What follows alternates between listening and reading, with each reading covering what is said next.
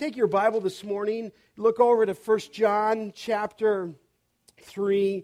1 John chapter 3.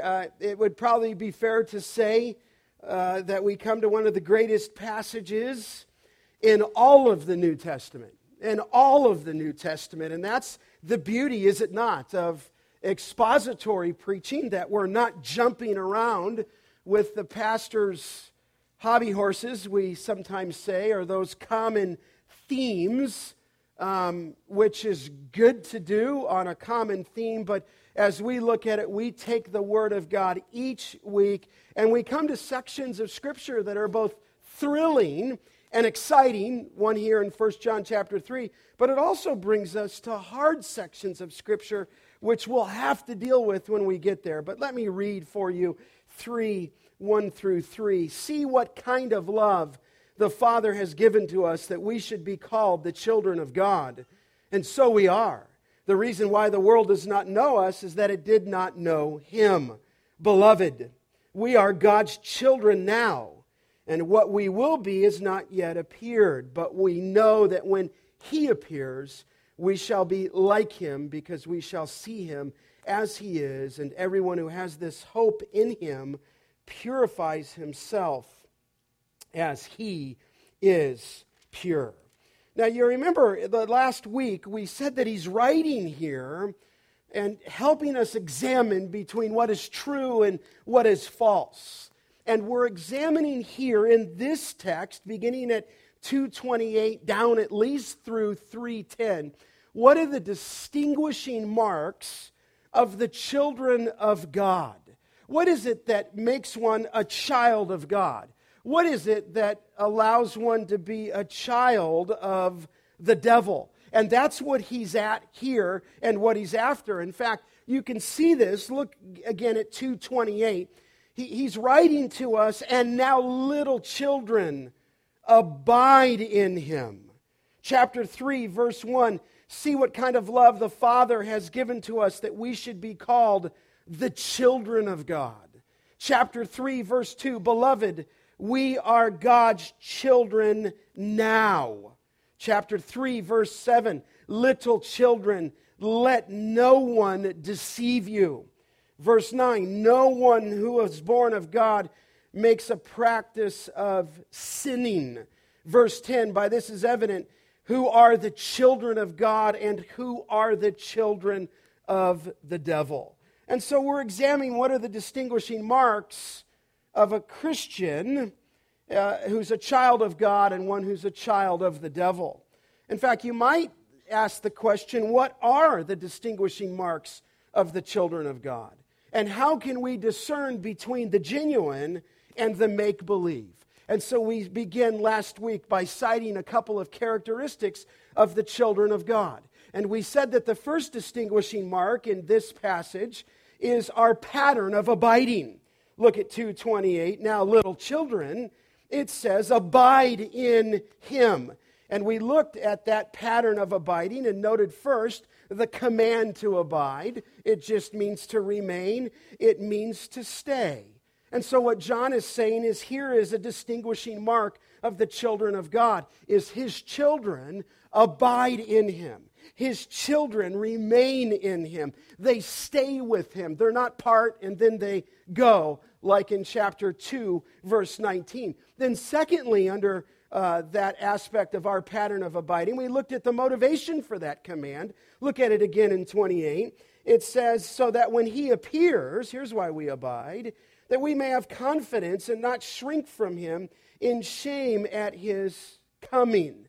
And so the very one who we looked earlier in 1 John, who would be manifested in the flesh, will appear a second time in open glory. It obviously is a reference to the second coming of Christ. And here, as we link that scripture, those who abide in Him have confidence when He comes. They have a courage about them, a fearlessness about them. In fact, the word you remember meant to speak freely, and here one who abides in Christ is not shamed when He comes. They have confidence. And we noted there that the unbeliever who is unprepared at Christ's coming will mean judgment.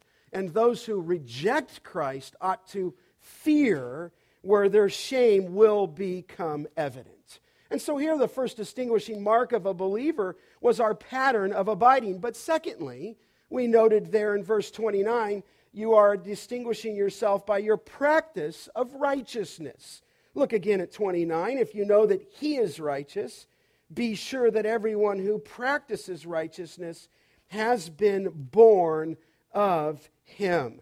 As God is righteous, his children, is the thought, is to be righteous in daily life. And so as God is righteous, his righteousness, if you will, is passed to his children, and you and I are to reflect the character of God. And so as he's righteous, we know, it says there, does John, be sure that everyone who practices righteousness is born of him. Now certainly we know that our efforts are imperfect, but we are this is the distinguishing mark, in the habit, is the thought, of practicing righteousness. And we noted there that that word is in the present tense, describing a habit of life, not a single action, okay? So here's what distinguishes the children of God from the children of the devil. The child of God is in the pattern of abiding in Christ. The child of God then is in the practice, if you will, of righteousness. And so here, again, it's not sinless perfection, it's the direction of our life. Now, it would be true that the practice of righteousness is the outward, visible sign that we are the children of God. The inward, if you will, working of the righteousness that comes out in our life describes this. Look at the last phrase, and this is where we pick it up. The one who practices righteousness in 2:29 has been born of him. And there we noted the doctrine of regeneration. And certainly this will be one of the themes of many themes that we'll tackle at Men's Equippers. That the reason that this is a distinguishing mark is the practice of righteousness is that it demonstrates outwardly the visible reality of the inward working of the Holy Spirit that caused you to be born of him. To be born of him is the new life, and it was imparted to us at salvation. In other words, here is how we enter into the family of God. This is how we become a child of God. You have been born of him. So you see, in John's argument is this. You're abiding in him. You're here because you've been born of him. You're practicing righteousness. Why? Because that seed abides in you, and in your life, God the Father caused you to be born of him. And when you look at that little phrase in 2:29, has been born of him, God gets all the glory. In other words, he's the one who moved into your heart. It is a divine initiative that he took. In fact, you remember John 1:12, but as many that received him who believed in his name, he gave the right to become children of God. Remember that? Who were born not of blood, nor of the will of man, but of who? Of God. He caused you to be born again. And we left off with this statement last week, that righteousness here does not produce the new birth, but it is the visible evidence that one has been born of him. And so the righteousness is not the cause of the new birth, nor is it the condition of the new birth. Righteousness comes out because the believer has been born of him. So what are these distinguishing marks? Well, there's a pattern of abiding. Is that you? Is that your heart? Is that your love? Is that your passion? And then secondly, there's a practice of righteousness. In other words, you're not perfect. We're not sinless. We understand that from 1 John 1. But even when you do sin, you confess your sin.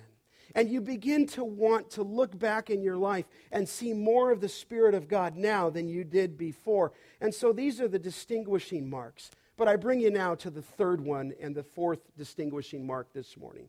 The third distinguishing mark of a child of God is our privileged position. our privileged position. And this is thrilling. Look at the text again in 3:1. See what kind of love the Father has given to us that we should be called the children of God.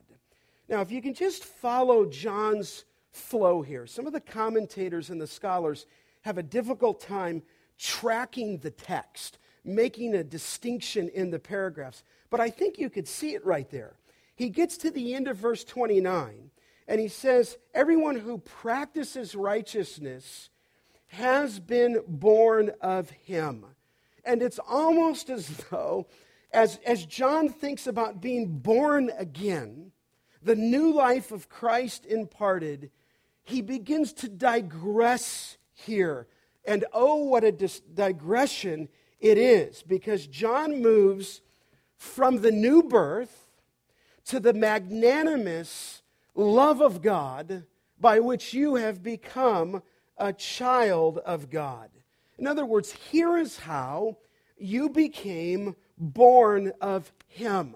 Now look at the text again. This is thrilling. We've got to go through this.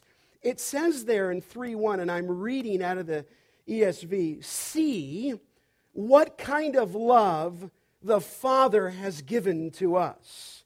In fact, you see it there, what kind of love. In fact, the NASB translates that in the original language, see how great. ESV says, see what kind. But NASB says, see how great the love of the Father has bestowed on us. Now, as you glance down at your Bible that you're holding, do you see that first word there, see? And I think in some translations it actually says behold. Did you guys ever sing that song growing up? Behold, what manner of love. I shouldn't sing. My kids are going to kill me for that. I can see Tina laugh. There's a song, and sometimes the translation, rather than say see, says behold, what manner of love. But what I want you to focus on, and it's not what I want you, that word see there, in the language, and I don't mean to be so technical, it is, you say, what kind of part of speech is that? It's a command. Now, you might not read that and say, that's a command. Do this. But that's exactly what John the Apostle is saying. He's saying, see. And he puts it in a command. And he's calling for direct attention from you to the amazing wonder of God's love given to his children.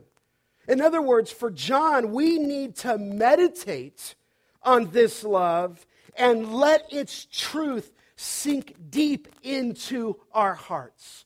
And so as we walk into the exposition, John says, see, and he gives you a command. Now look again at the text there in 3:1. He said, see what kind of love. Or the thought would be, how great is the love? And again, John's saying, look, see. The idea is behold. In other words, for John the Apostle, as he's writing under the inspiration of the Spirit of God, and he gets to the phrase, born of him, he digresses a little bit and just says, this is incredible. John was overwhelmed by God's love. Okay? In fact, there's some writing in the original language there on see what kind, that the idea of what kind is this. Where did this come from, is the thought. In fact, it's used in some writings to say, from what country did that come from? In fact, Stott, in his commentary, when he says what kind, he says this. It describes, he said, the Father's love is so unearthly, so foreign. And John wonders, Stott said, what country it may have come from. And so here, as we walk into this text, under this privileged position, he says, what kind of love is this? And it describes how great his love is. In fact, that little phrase there, and I don't have time. You know, it's always hard for a preacher, because I don't know if I've told you, I probably cut out way over 50% what I get down, because we'd be here till 1, and that's not good, right? But that little phrase, what kind, is used in the New Testament 6 times. And every time it's used, it's like wonder, just astonishment. Remember when Jesus came walking on the water and he calmed, not walking, but the waves were filling into the boat, and then they, "Teacher, don't you care we're perishing?" And remember, he just got up and said, "Hush." That's what he said. "Be still." And it went from a raging sea to just, I think those guys were just dripping with water. The wind died down and the water just became just glass, like you could wakeboard on it, I'm guessing. And it was just so calm. And when they looked around, the disciples said, "Who is" what? "This." And that's the same phrase there. In other words, for John here in this context, what is this? What kind of love is this? And in that other equation, who is this that even the wind and the sea obey him, is the thought. In other words, wonder, astonishment, incomprehensible love. One scholar described it as the glorious, measureless love. In other words, it's beyond comprehension. Another scholar writing said, John perhaps tried to call it super, colossal, stupendous, magnificent, or unbelievable, but he eventually gave up, okay? In other words, he walks into the text and he says, what kind of love is this? God's love is so amazing, beloved, that we cannot comprehend the fullness of it. It is so wonderful. But here, John says to you this morning, for us at Grace Church of the Valley, you are exhorted to dwell on it and to love it. And that's why I wanted to put communion at the end, so that even as we partake of the elements, it's in response. You say, well, tell me more about this love here biblically, because he says, what kind of love? Let me just click off a few things here to you. First, this love is of divine nature. This love is of divine nature. In other words, this love that's going to be described originates with the Father. And the nature of this love is that it always seeks the good of those being loved. I think you're well aware of it. This is the agape love that the Bible talks about. For God so loved the world, agape the world, if you will. This is the love that seeks, if you will, seeks us out, that sacrifices its own need for the blessing and the well-being of another, even if that person is utterly unloving. And this is the nature of divine love. Scriptures tell us that it is eternal love. In fact, it says of you in Jeremiah 31 that he has loved you with an everlasting love. That's the nature of it. We know in Deuteronomy chapter 7 that this love is unconditional in nature. In other words, he just showered it down upon you. We know that this love is incomprehensible according to Ephesians chapter 3, if you will. And so here is this blessing of God's love. It sacrifices for the need of another. Certainly you remember John 15:13. Greater love has no one than this, than someone should lay down his, what? Life for his friends. That's the nature of this divine love.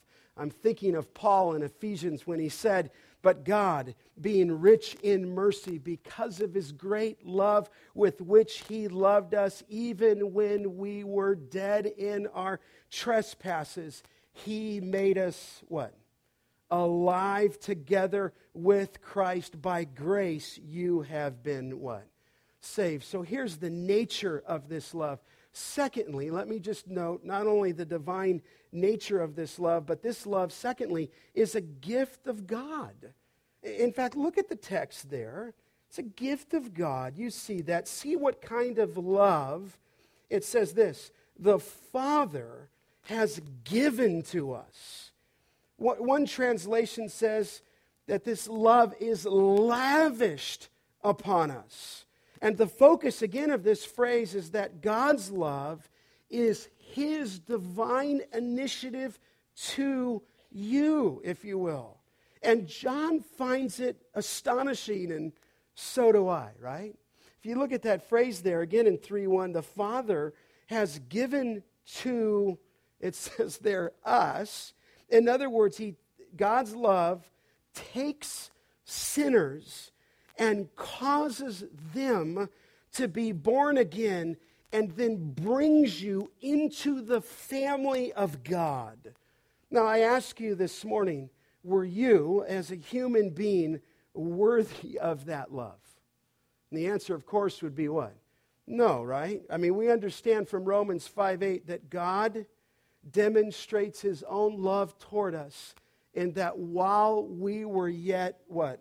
Sinners, Christ, what? He died for us. While you were a sinner, while I was a sinner, Christ died for us. In fact, Romans 5:10 goes on to say that we were enemies of who? God. We were at war with God. We were, according to Paul in Ephesians 2:1, dead in our trespasses and what? Sins. I mean, some people picture, I was talking with one of our men this week at lunch, and we said some people picture salvation as though God is in the boat and we're in the water, okay? And he comes along and he throws us a what? A life preserver. And we grab it and we come to Christ. But it kind of puts the focus on us grabbing it. The truth of the Scripture is that we are already buried in the deepest part of the ocean, right? We are not flailing in life. The picture that the Scripture gives is that we're already buried, if you will, into the depth of the sea in our own sin, and you have no life in you. None. On the EKG, it's flatline. You're dead, spiritually dead in your trespasses and sins. So it's not as though he comes along and he sees us in our sin and he throws us the life preserver. No, listen. If you're in Christ this morning, he pulled you up.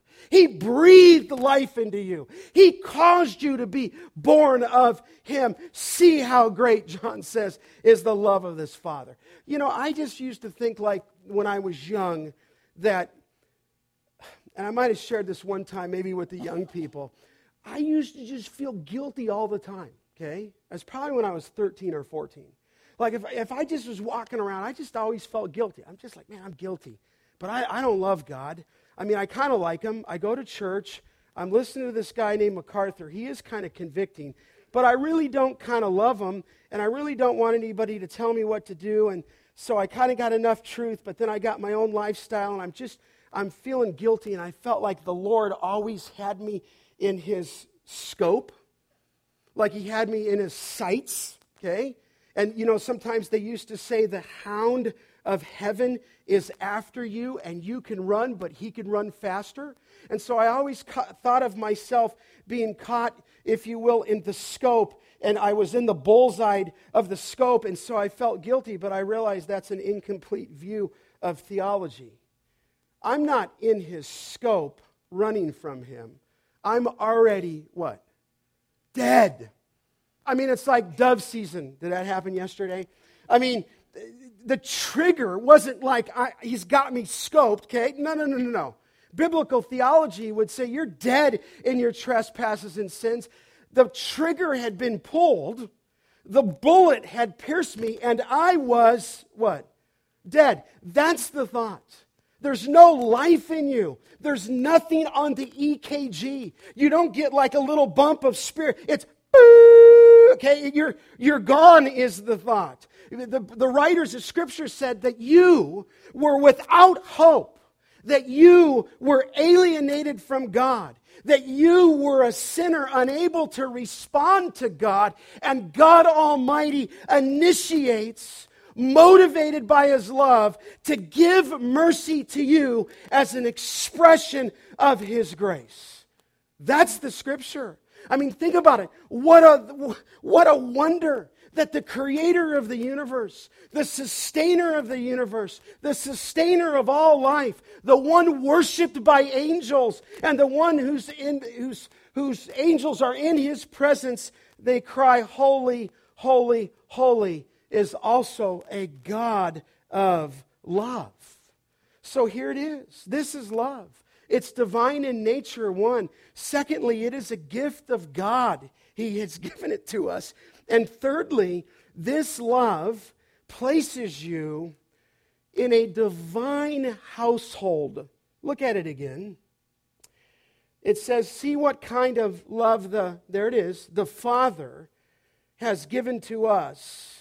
And the emphasis there is on the Father, highlighting the family relationship that placed you into His family. He is our heavenly Father. And because He's our Father, and we're in His household, look at the text again in 3:1.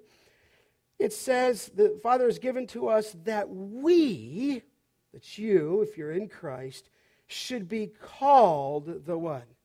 The children of God. Listen, when we were born of Him, we were made His children by choice.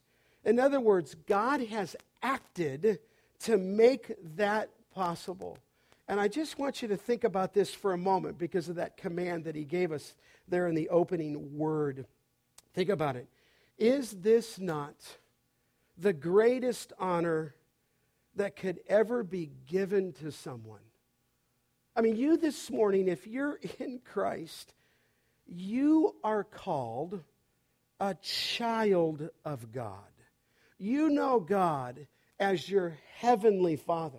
In fact, when Jesus taught us to pray, He said, pray in this way, Our Father who art where? In heaven.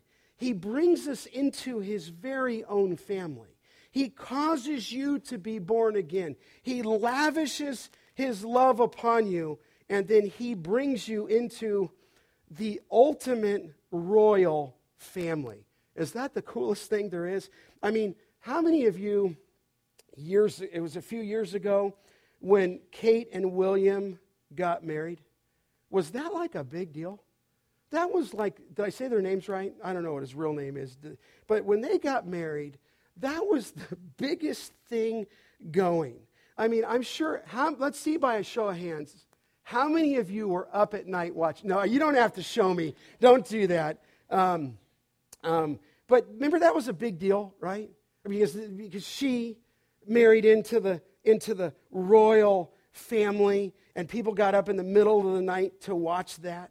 In fact, if you begin to look back at the statistics of that, and it's not just a past event, almost every single week you go into the grocery store, there they are, what? In one way or another, on the cover of one of those stupid magazines. You know what I mean? They're there, okay? I don't know another way to call it. They're there, Kate and William. He touched her brow. Oh, you know, it's just, I mean, every time you see something on one of these magazines, there they are. In fact, maybe some people of the 1,900 people were able to be there in London at the Westminster Abbey and witness that in person. And if you weren't fortunate enough to be one of the 1,900 as she makes her way down, you know, they get all this stuff going, right? Then maybe you were part of the 1 million who were part of the procession kind of coming into Westminster Abbey. They said that there were 1 million people, if you will, on the streets of London watching this wedding take place where she would become part of the royal family. And then maybe you just weren't there. Maybe you weren't there in London. Maybe you were one of the 2 billion people who were said to watch this royal event around the globe. I mean, we think that there's around 7 billion people. You're talking about 1/3 of the people in the world were watching this event. But listen, that's nothing. You're here this morning. You have been given the greatest privilege ever, ever, ever, ever. You are a child of God. You know God as your heavenly Father. God Almighty has loved you with an everlasting love. He's loved you with an unconditional love. He's loved you with a love that even goes beyond comprehension, which is why Paul tells us to pray in Ephesians that we know something of the height and the depth and the length and the breadth of the love of God, which surpasses what? Understanding. I mean, this is incredible. You don't need to be part of the earthly royal family. You are part of the heavenly family. So this is what John's doing. He says, listen, you're a child of God. You say, how don't you know, Scott? Listen, you have been in a practice of abiding, not perfectly, but you're following the Lord. You have a pattern of righteousness that marks your life because you've been born of Him. And now thirdly, you've been given this incredible privilege to be part of the family of God. In fact, Paul put it this way in Romans 8:17, if children, then heirs, heirs of God and fellow heirs of Christ. Incredible. John 1:12, John the Apostle said that all who did receive Him, who believed in His name, He gave the right to become what? Children of God. That's you. Listen, you ought to walk around that way, you know? Not in a boastful way, but you ought to walk around and think, I'm a child of the King. And as you realize God Almighty loved you, He can never let go of you, right?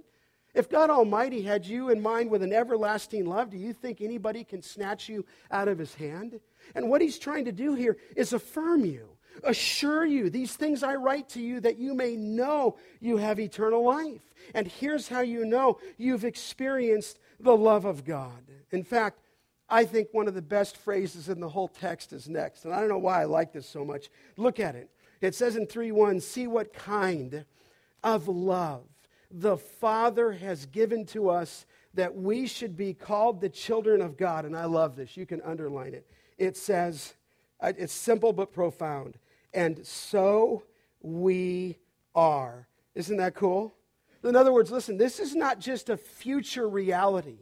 Right now, as we're here at worship on this day, on September 2nd, we are His children. You have been adopted into His family. You have all the rights and the privileges of a child because God is our Father, and so we are. And because we're God's children, look at the next phrase. Doesn't this make sense? It says there, the reason why the world does not know us is that it did not, what? Know Him. In other words, we are unknown to the world because we have a different Father. People who are bound by their sin are children of the devil. People who are abiding in Christ, who've been born in Him, have God as their Father. And the reason why the world doesn't know you, okay, that's what John's saying, is that it did not know Him. I mean, think about it. It's actually ludicrous, okay? You go into the store, there's Kate and William, the latest style. She wore a blue dress at this particular part. I mean, it kind of, after a while, it becomes, look at all these tabloids that go out with the royal family, when the truest position is, you have the most privileged position in all the earth, being a child of God. But listen, the world does not know us because it did not know Him. We are unknown to the world, and the world does not recognize us because it did not recognize what? Him. As His glory at His first coming was veiled in the flesh, so too, Paul says in Colossians, our life is hidden in what? Christ, hidden with Christ in God. In fact, you don't have to turn there. Do you remember the statements? You probably know them by heart. That He was in the world, and I'm thinking of John 1:10. He was in the world, and the world was made through Him, yet the world did not what? Know Him. He came into His own, and His own did not what? Receive. I mean, how could the Jewish people miss Him? He made the world. He spoke it into existence, and yet the world did not know Him. He came into His own, and His own did not receive Him. And Jesus said this in John 15:18, if the world hates you, know that it has hated, what? Me before it hated you. In fact, Jesus went on to say, John did, in John 16:2, He said, the hour is coming, then whoever kills you will think that he is offering service to God, and they will do this because they have not known the Father nor me. And so listen, to be part of God's family is to be treated as the world treated Him. You say, well, Scott, what does this have to do with the context? This. But even to be treated in this manner is a sure sign of assurance to you that their hatred is proof that you belong to God. In other words, I think John's just saying, don't be surprised. Say, my mom, she doesn't understand. Really? They didn't understand Christ. Well, will they understand you? You said, Pastor, my dad, he just doesn't get it. Well, listen, if they didn't understand Christ, why are they going to get you? You say, but Pastor, my grandparents grew up in this kind of religion, and they just, listen, don't expect them to understand. If they didn't understand Jesus, they're not going to understand you. Listen, if they didn't understand that he came from the Father, then how are they going to understand you're a child of God, is the thought. But look again what John says. Look back at the text. He says, the reason why the world does not know us is that it did not know him. And now this in 3:2, beloved, we are God's children. It says now, and what we will be has not yet appeared. I love that little phrase, beloved. The love of the Father for his children. He said, we are God's children now. Isn't that good? The world might not understand you, but this is your spiritual identity right now. Listen, you're not waiting to become a child of God. Right now, this morning, you are, if you're in Christ, a child of God. So look at it again in 3:2. He says there, beloved, we are God's children now, and what we will be has not yet, what? Appeared. And you say, what's he getting at? Well, he says, while rejoicing in the present spiritual identity, we also look forward to the future. And here what John is saying is that the full extent of what we shall be, future tense, has not yet been, what? Revealed is the thought. We still sin. We still stumble. I do. We still are tempted to sin. We have not yet, what? Arrived. And so look at it again. I want you to be able to read your Bible as we walk through this. Beloved, we're God's children now, but what we will be has not yet, what? Appeared. Listen, when I get a picture of my dad, who's been in the hospital for close to 3 months now, and I see that he's got his leg cut off, he's on dialysis, he's on Coumadin, and now he's just sick. And he's a believer. I get it, what that means. It has not yet appeared what we shall be. In other words, that's not the status of a true child of God, and the reason is we're not there yet, right? That's what John is saying. It says there, what we will be has not yet appeared. We haven't arrived in glory yet. Reminds me of the little boy. You ever hear this story? In Sunday school class, this little boy was poking and hitting other kids. You know how sometimes kids can do that. They're just poking. And the teacher was talking in this Sunday school class about God as the creator when he asked this little boy who was poking and moving, and he said, "Who made you?" And the little boy replied, "God did." And the Sunday school teacher said, "Well, he didn't do a very good job." To which the boy replied, "That's because he ain't finished yet, There it is. He ain't finished with us yet, right? And he's not finished with us, right? And this isn't all there is, right? I'm thinking of Paul in Corinthians in 2:9, where he says, "It is written that what no eye has seen, nor ear heard, nor the heart of man imagined, what God has prepared for those who love him." In fact, I don't know why, other than maybe I trust it was the Spirit of God. As I woke up this morning, my wife had her little Apple phone, and she said, "Read this scripture." And I'm reading the passage in Corinthians, 12, when Paul got caught up into the third heaven. And he got caught up into the third heaven, and he speaks there as it in the third person. And he says, "I know a man," right? He goes, "whether in the body or out of the body, who saw such glorious things that he could not write about them." Listen, it has not yet appeared as what we shall be. And when Paul got caught up into that third heaven, he saw things so wonderful, he could not even communicate about them. So it's not yet appeared as what we shall be. Look at the text again. It says there, "But we know," this is what we do know, "that when he appears, we shall be like him, because we shall see him as he," what? "is." Listen, when Jesus returns in open glory, we will be, text says, like him. Like him. In other words, when you see him, you're going to be like him. What does that mean? Well, just a comment here. You know that we're not, enough said, but equal to Christ. You know that we're not little gods. Christ will always be distinct from us. So what does it mean when we see him, we will be like him? That phrase captures the thought that we will be similar, if you will, in holiness and in resurrection body. In other words, when we see him, we're not going to be, he's always God, the second person of the Trinity, but we're going to be like him in holiness and in resurrection body. Do you remember in Romans 8:29, where it says there that the focal point of our salvation is those whom he foreknew, he also predestined to become what? Conformed to the what? The image of his Son. Listen, beloved, this isn't the end of it, right?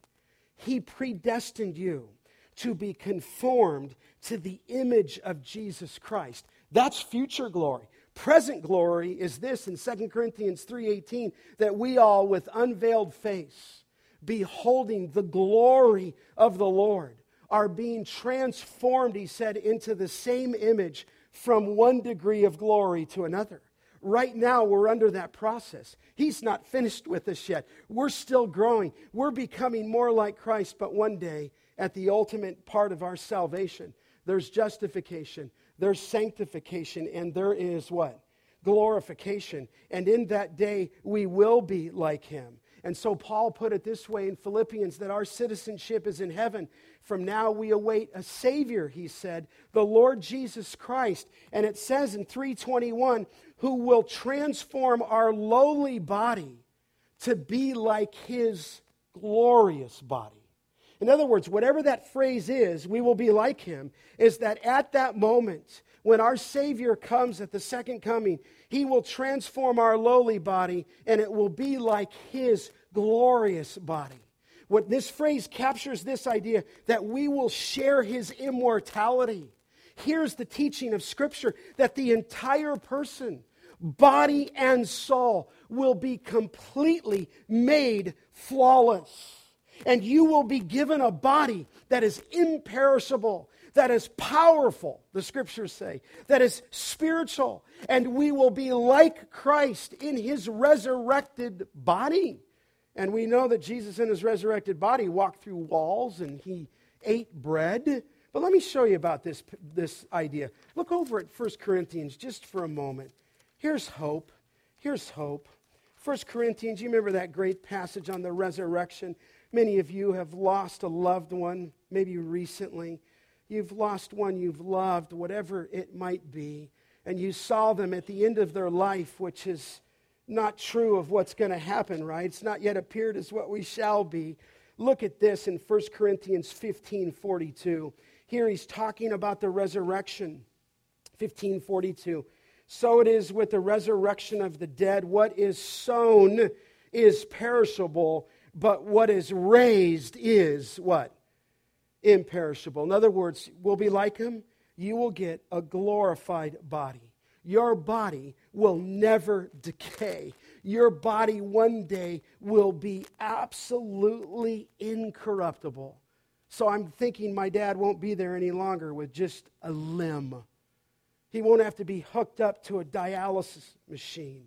Your child that you lost will be there with a perfected body that is raised imperishable. Look at the next verse in 43, where he says of our earthly body, it is sown in dishonor, it is raised in glory. It says it is sown in weakness, and it is raised in what? Power. You will not only have an incorruptible body, you will have a glorified body. In fact, look at verse 44. It says it is sown in a natural body. That's us. It is raised, interesting, a spiritual body. If there is a natural body, there is also a spiritual body. And the thought is that our bodies right now are governed, if you will, by the flesh and not totally by the Spirit. But in that day, it will be raised a spiritual body, and our bodies will be, if you will, governed by the Spirit and not the flesh. it will never know sin again. Incredible. Now look back at 1 John. Pick up his argument now. He's saying, listen, we will be like him, okay? You say, how will this happen? How will this happen? Look at the text in 3:2. We will be like him because we will see him as he, what? Is. That's the future reality. And so we live in hope of that day. Paul said in Corinthians, for now we see in a mirror dimly, but then face to face. When he said, now I know in part, but then I shall know fully, even as I have fully been known. So beloved, our unrestrained, unhindered sight of Jesus Christ in all his glory, in all his moral excellence, in all his perfection will be so stunning. It will be so real. It will be so breathtaking. It will be so irresistible that we will become like him, and all the fog in our vision will be burned away at the noonday brightness of his glory, and all the desires of this life will appear as gravel in comparison to his diamond-studded brilliance. And so the image of God, though marred by sin, will be utterly transformed into glory. So how do you know if you're a child of God? By our pattern of abiding, by our practice of righteousness, and by our privileged position. Listen, let me take you just as we prepare for communion. Look over at 1 John 4:9. It says this. In this, and as I bring together the love of God in Christ, in this is the love of God. It says this, that the love of God was made manifest 4:9 among us. Here's how. That God, think about this, sent his only Son into the world that we might live through him. In this is love. Not that we have loved God, but that he loved us and sent his Son to be the propitiation for our sins. Wow. Listen, you know that one in John 3:16? Maybe in a different translation here, where God so loved the world that he gave his only begotten Son, that whosoever believeth in him should not perish, but have what? Everlasting life. Listen, just in a moment as we take the bread and the cup, you've got God. Think of the scripture, John 3:16. God, who's the greatest love, so loved the greatest degree that he so loved the world, which is the greatest number, that he gave the greatest act, his only begotten Son, the greatest gift, that whosoever, the greatest invitation, believeth, the greatest simplicity, in him, the greatest person, should not perish, the greatest deliverance, but the greatest comparison or difference, have the greatest certainty, everlasting life, the greatest possession. Listen, you're a child of God. You rejoice in your practice of abiding, your pattern of righteousness, and your privileged position.